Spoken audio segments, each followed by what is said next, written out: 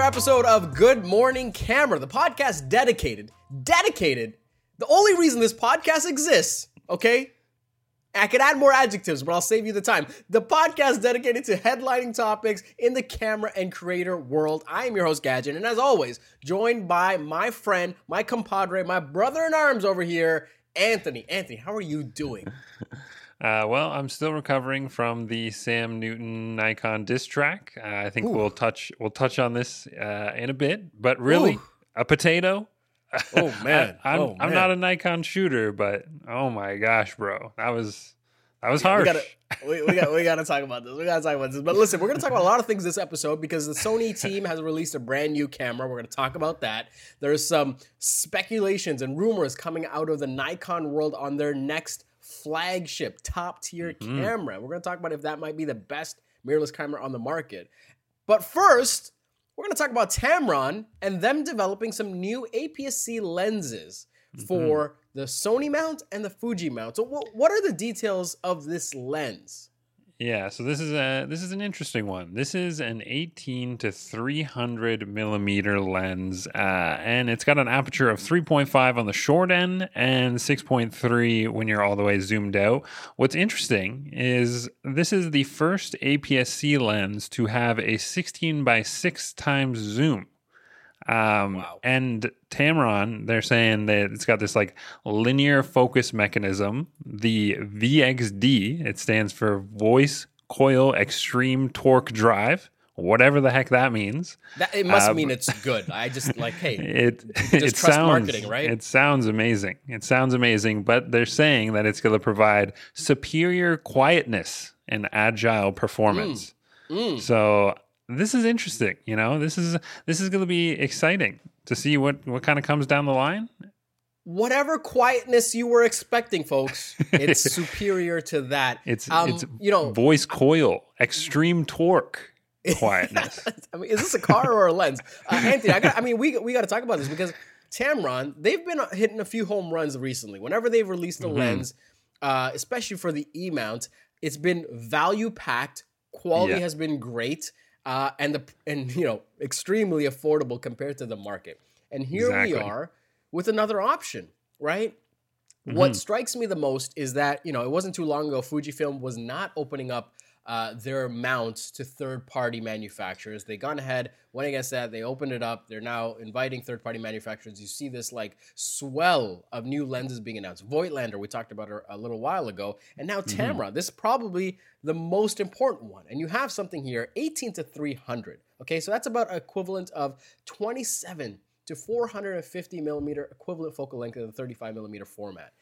This is, and correct me if I'm wrong, if you're someone that's traveling, if you're someone that's going to be shooting wildlife, but you're kind of getting started, or if you're doing sports with your kids, or maybe even some amateur sports, like this seems like a value-packed lens. Like if you're not being paid to shoot content, you're doing it more as a hobby, as an enthusiast for yourself, and you kind of want one lens that does it all, and you're outdoors and there's a lot of available light more often than not, I mean, this is a killer lens.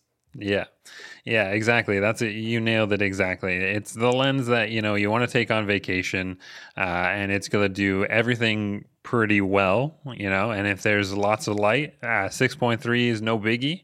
When you're zoomed all the way out, and I mean, even if you slap that on a decent camera, like Fuji X-T3, like the low light performance on that camera is pretty great. So you can make a few things happen with this lens, and that is a good point that you made too. Is they're all like the Tamron lenses that they've come out for Sony and like E-mount, so affordable, man. Like the 28 to 75, 17 to 70, those are like $1,000, right? Yeah. So like, I mean, I'm so excited to see what comes down the line for the Fuji X system because they really did crush it for the Sony lineup. Yeah.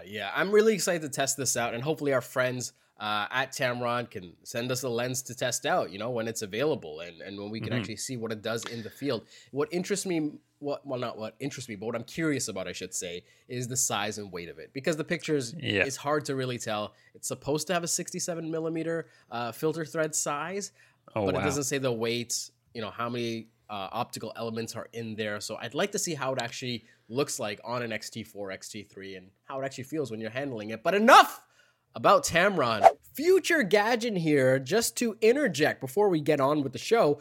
This episode was actually brought to you in part by Canon Canada. And here's the thing, let me be honest, they didn't give me anything to read. That is incredible trust, my folks. Imagine a company saying, hey, we want to sponsor your show. We're not going to give you anything to read. You can say whatever you want. Whoo, that's a lot of trust. And in that, I'm just going to tell you the truth. The truth is, Canon Canada is an amazing partner to work with. Every month, we're going to try to put on a new workshop with them. We just had one a few days ago with Steve Russell of the Toronto Star. We were talking about street photography, photojournalism. We had over 100 people join this online event. It was a free workshop. If you want to know more about the upcoming workshops, go to henrys.com/events. We have another one scheduled for August 18th. And I'll tell you, they're just a lot of fun. You get to talk with two professional creators, ask your questions in the chat. And we do make a recording available afterwards for those that, didn't join in time. Anyone that signed up for the event, you can watch at your own leisure. See, this is why we need copies, so I know whether to say leisure or leisure. You can watch in your own time afterwards if you can't make the event. Canon Canada, thank you so much for sponsoring the show. Hey, you know what? Listen, I got to use the RP and R6 again just a few days ago. We're working on a video called Top 3 Tips for Outdoor Portraits. And I got to pick whatever camera I wanted to use. And you know what? I asked for the RP and the R6. The Canon RP, a phenomenal full-frame camera, incredibly affordable RF mount. I also took the R6, amazing low light, both of them. Phenomenal autofocus, face detection, eye detection. It worked incredibly well in the field. I'm so excited for that video. I can't wait to share that with you. But again, Canon, look, they didn't tell me what to say. Okay, they came to us and they say whatever you want to say. Just know we're sponsoring the show. Okay, so there you have it. Thank you, Canon Canada. And now back to the show. Because we got to talk about something else. And diss tracks be damned. We're still going to talk about Nikon here because, and again, we're getting on the rumor train for this one. Nothing is confirmed. This is the rumor train. All right, we got our tickets in advance. The Nikon Z9, which is rumored to be the next flagship from Nikon that embodies their sort of D6 design, right? With the integrated grip. Well, they have some pretty astonishing specs to go around with this. 45 megapixel full frame sensor, 30 frames per second shooting. This is supposed to be able to shoot 16-bit raw images, right? Where most cameras typically shoot around 14, right? Yeah. 8K 30p recording, 4K 120. There's a brand new processing engine that's supposed to come along with this with much improved AF tracking. And from what we see here, the native ISO goes up to 25,600 with a blackout-free EVF that has 5.76 million dots. Okay, this is kind of nuts. But let's just say that the Nikon Z9 ships with these kinds of specs. First, what stands out to you most? Out of all of this, what stands out to you most? Yeah, so Gadget and I were kind of alluding to the Sam Newton video, the Nikon diss track. It's kind of hilarious because, like we were talking about this yesterday, Nikon is a little bit more relevant today than they have been in the last couple of years. And this camera is exactly that. Like, what doesn't stand out on this spec sheet? Like, that's the real question here. 8K. That's a top tier way to dodge the question. But I'm going to force you to pick one. If you got, what interests you the most as a creator? So 8K and 4K 120, and that's not going to be a crop. So Sam Newton, take notes. I think he's shooting Canon 4K uncropped. It's not going to overheat. I can tell you that. That's for sure. This is going to be an interesting one, but it's definitely the 8K and 4K 120. I can't wait to see what Nikon does with that because they're killing it with the video lately. All of like the recent releases, Z6 Mark II, Z6 was so killer for video and made a huge splash in the video realm. So if I had to choose one, it's got to be the 8K, 4K, 120 kind of combo there. That's pretty sick.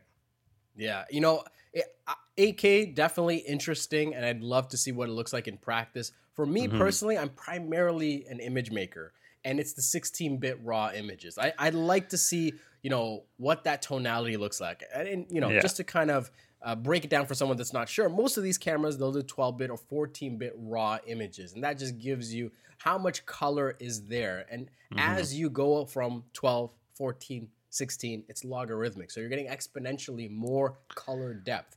That means when you're shooting people, photographing people, just in case, someone takes it the wrong way. When you're photographing people, okay, the tonality of the skin, how it goes from the darkest points to the lightest points, you just have more information there, especially in commercial photography, fashion photography, high-end portraiture. That makes all the difference. So, what I'm most excited about is when this camera gets announced, if it actually delivers on these things, is taking it into a studio and really pushing it and seeing what it can do when you have someone on the other side, especially when you're photographing people with different kinds of skin tones, different shades.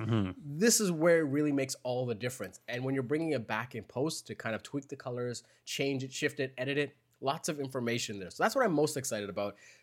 One more thing before we go to the next topic, though. If this camera ships with these specs, okay? Yeah. And I'll preface this, but yes, there's always hyperbole on YouTube and the tech space, but does this make this the best mirrorless camera on the market, quote unquote? The best doesn't technically exist. Yeah, there's the best for each person and their solution. But let's just entertain this question a little bit, right? If this camera ships with these specs, is it the best one on the market? I've said this multiple times to people in like Henry's camera stores all the time. If I were forced to go away from Fuji, I would go Nikon, man. Like they're killing it. They're doing some cool stuff. And I think if they could really nail like the autofocus, I'd say, yeah, this could be the best camera out there. And this is what I was thinking about this morning. Okay. Canon just released the R3. They didn't say I think they said it was like a entry level 1DX camera, right? But it's like a Nikon pre-announcement. It's a pre-announcement. Yeah. Yeah. So we don't have all the specs, but I'm kind of like, this is where we're at right now. R3 Z9, right? And this looks like a serious camera. Oh, yeah. And so Nikon is throwing it all out here. And I was reading this article this morning, and it said, this is on DP Review. You could look this up. The headline of this article is metadata from the Olympic photographer photos suggests the R3 will have a 24 megapixel sensor. So if we're looking at these two kind of recent releases and kind of comparing the two here, I'm saying the Z9 is going to destroy the R3, and it's going to force Canon to release something that's bigger and better than the R3 to kind of compete. And that's why I think, like, if you're not looking at the Z9 right now, what else are you looking at? You know what I mean? Interesting answer. Let me try to answer. I don't think the R3 is meant to compete with this. I think that reading the tea leaves and the number of prime numbers that are available as you get closer to zero, that the idea of a Canon R1 that is closer to this Z9 and what it can do and its performance, I think that's in the future. If I had to put a little bit of money on that. There's something coming down the road. Let's just talk about this. Z9. This comes out. This is available, Q4 of this year. Is it the best on the market? I would say my answer is more yes than no. Yeah. The only thing that kind of holds me back from saying completely unabashedly yes is the usability of the product. What's interesting to me is that if you wanted 45 megapixels, right? If you want that, you can get that in a much smaller form factor with an R5 or an Alpha 1, right? Yeah. If you wanted 16-bit raw images, and that's a value thing for you, well, you can go to something like a GFX 100S, which is around the same price point, and get that kind of depth, but at 102 megapixels. If you want 8K recording, well, you can, again, look at the Alpha 1, but there's also video-centric solutions. What's unique about the Z9 is it does all of this all in one body, and I think that's what makes it sort of the best camera that might be available if it theoretically ships with all these specs, right? Yeah. Again, we have to look at what it can actually do execution wise. Yeah. But I think this sort of one camera that does it all, you gotta weigh that against how it actually feels in the hand, the sort of ergonomics that go along with it. Because at this sort of integrated grip, this kind of size, it's a bit much for a lot of applications outside of photography, right? And even then, it's really some select photography environments. It is. It's that workhorse. Beat somebody up with this camera. It's got the beat somebody up with it kind of seal of approval, right? Like this is like your Olympic style photo camera, but it also does killer video, and that's what's so hype about this camera, right?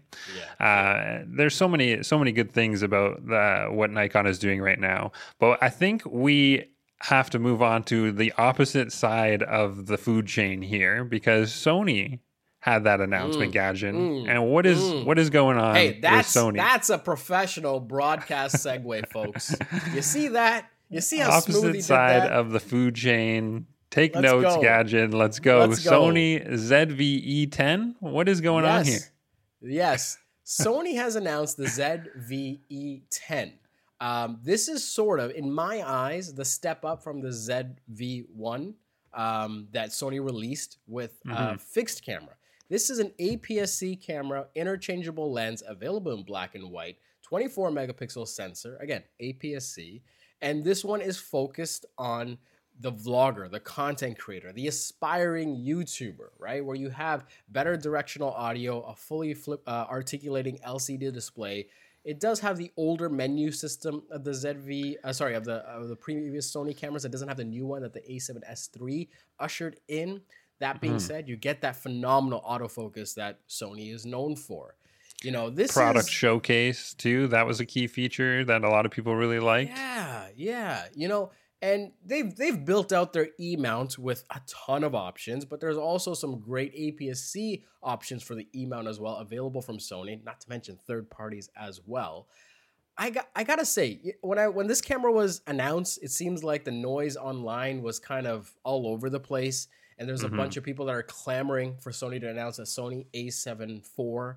Look, we get it, but at the end of the day, camera manufacturers can't afford to miss, and they're doing a lot of product research before they announce these things. And this looks like an answer to the demand. Like, it's still hard to get most Sony cameras. Like, supply chains are tied up. It's hard to get these things, and the things that seem to be most in demand are for people that are looking to graduate from a DSLR or a mobile device and find this kind of small portable solution to allow them to tell their story better. The article from Petapixel highlights this, but 29% of children, I think it's more now, but 29% of children ages 8 to 12 aspire to become a YouTuber. And this is from 2019. I imagine it's way higher now. When this is kind of the MO out there, when this is the trend out there, a camera like the Sony ZV-E10 is far more interesting from a manufacturer than another A7 IV. Yes, the A7 IV is going to sell like hotcakes, but let's not deny the fact that a product like this might actually push more units and expand Sony's, market share in a real way. 100%. Yeah, you nailed it. This is the perfect little small compact camera for vloggers and YouTubers. Somebody who just wants to run around with a really compact setup and take advantage of that built-in microphone. You don't have to add something crazy like the Rode VideoMic Pro Plus with the furry windscreen. That thing's massive, but it gives like great quality sound. But it's huge, and it looks funny on like some of the smaller mirrorless cameras. With the ZV-E10, like it's not always necessary to have an external mic. It gives you the option, but it's not necessary with this new mic. I love that they put in that ZV-1 style built-in microphone on this camera, and I think this is going to be cool. It's going to be interesting to try out and see what it actually is like. I was watching some reviews and like YouTubers who already have it right now, and like the quality of footage looks really good for Yeah. like what it is, right? This is combining the ZV-1 and a 6000 series camera. The one thing that I thought, I don't know what I was expecting, Gadget. I was expecting probably too much out of this, but I was a little bit disappointed to see the old 6000 series battery in this camera, even though, I don't know what I was expecting. Like, there's no way you could. I can give you an answer. Yeah. I mean, I think the answer is quite simply, they're using existing supply chains, existing products, and repurposing it with a few upgrades to make sure that this one has a good enough profit margin that they can manufacture enough of them, and they can also make it available at a price point for people, at that sub $1,000 price point US. That feels more palatable for that creator, that aspiring creator, I should say.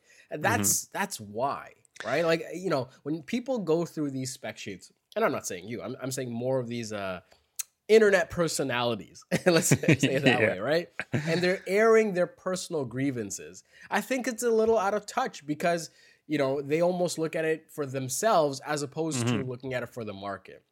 I think this is going to sell like crazy, and also part of it is that Sony's going to put a lot of marketing behind this because I think they want this to be more of a success than even a Sony A6400 maybe.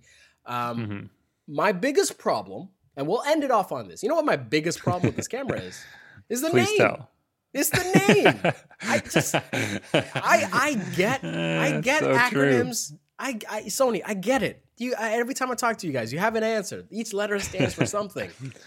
I'm just telling you, from the bottom of my heart, I don't care. Just, you know what it should be? I'll tell you right now. Now, Anthony. I got the answer for you. You know what this is? They should just have a letter for the segment. You got the A series. This should just be the V series. Vlogger. That's it. Exactly. And then put a number next to it. That's all. You got 3 letters and 2 numbers. You heard, come on. You heard the little pause before, like when I was like doing my little spiel there, the pause before the ZV, finding it in my notes again, E10. That's it. Yeah. That's it. Get it together. I'm just saying, why are you making it hard for us to enjoy your products? Make it easy for us consumers to talk about it, to say it, own the search engine results. Let's make this an initiative for Sony. You guys nailed autofocus, okay? You guys nailed these hybrid cameras. Next on the list should be the naming. We just renamed everything going into 2022. You've reorganized the menu. Like, come on. Yes. Okay. You got the menu down, and let's move on. What's next on the list? Let's fix the name. Sony's marketing team is just disgusted with us right now. They're terrified. They're sending us complaint mail. Enough of them. Enough of all of that. Thank you guys so much for listening. We're not done yet because it's actually the most exciting part of the show. It is time for creator draft picks. I feel like we should get like a mid-episode theme, like a tune or a song for this kind of thing. But until we get to agree. That, you know what? I'm going to let you go first this time. I'm going to let you go first because I don't know what you got here. So I'm going to let you go first, Anthony. What is your creator draft pick this week? For sure. So yesterday we actually sat in on a presentation from Canon, and we sat down with a photographer from the Toronto Star. His name was Steve Russell, and really interesting photographer, really cool photos. He just captured like unique images that, you would only get by just pure grinding it out in the street every single day, every single night. And that's what he talked about. He said multiple times that, I got to have my cameras with me. If I don't have my cameras with me, I see too many photos that I miss. And it actually reminded me of Joel Merowitz, very popular photographer. He had similar images to what I saw from Joel, right? Very unique moments. And if you haven't checked out Steve Russell, you should do so. But that is not my creator draft pick because I was thinking about what is the gear that stops a lot of photographers from carrying their cameras with them all the time. And it's usually because the camera is too big or the lenses are too big. So that's why my creator draft pick this week is a 35 millimeter full frame equivalent lens. So if you're on a crop sensor, you get yourself the 23 or the 24 millimeter lens. It's the one focal length that can pretty much do it all. You can go out, shoot portraits, shoot the cityscapes, landscapes. You can do it all with that focal length, but it's the most compact lens across the board for any manufacturer, and it'll actually make it a little bit easier for everybody to carry that camera every single day, just like Steve Russell and Joel Meyerowitz. Yeah. So that's it. How am I going to argue with a 35 millimeter equivalent lens? If that's not part of your kit, hey, I'm not gonna judge you, but I would put up a heavy argument that you should have that in your kit. Great pick, man. Great pick. I love the 35 millimeter equivalent focal length. That's my favorite. I like it because you can shoot it like a 50. You can go a little bit wider. The 20, it always feels a little bit wider than, that difference between 28 and 35. And I think that has to do with the angle of view as well. So let's not get too nerdy. 35, get it. Add it to your kit. My pick is far more expensive, sir. But I think I'm allowed to do this once a month, okay? Just throw out a ridiculous thing. Because here's the thing with Creator Draft Picks. These are not paid for. They're not sponsored. These are things we actually use. So I am not ashamed that my pick, speaking of terrible acronyms and letters and names, is the QNAP TVS672XT 6-bay NAS enclosure. Good. Okay, that's a lot. We got through that. Okay, so QNAP is letter Q, NAP. They're a manufacturer, and they make these storage enclosures for hard drives. And what they have built here with the TVS series is essentially you can have this enclosure that ships to you that has software built in, and you buy your own SATA hard drives. So you go to like an electronics store or online, you order these SATA hard drives, right? You throw them in, and the software will point you to this dashboard that you go onto your web browser, you type in the IP address, you have this connected to your internet at home, and you manage this thing. And you can make it do a bunch of things. You can just treat it as like a place to dump everything. The way I have mine set up is it has 6 bays. So in each one, I have a 16, I believe it's a 16 terabyte or something crazy. I actually forgot it. I think it's 12 terabytes per bay. So 12 times 6 in each drive, set up in a RAID 1 array. And what that does gives me a little bit of protection in case one of the drives fails. More importantly, I have it so that it's also backing up my content online to Backblaze as well. That's key. So let's move away from the product. Let's just talk about what this serves.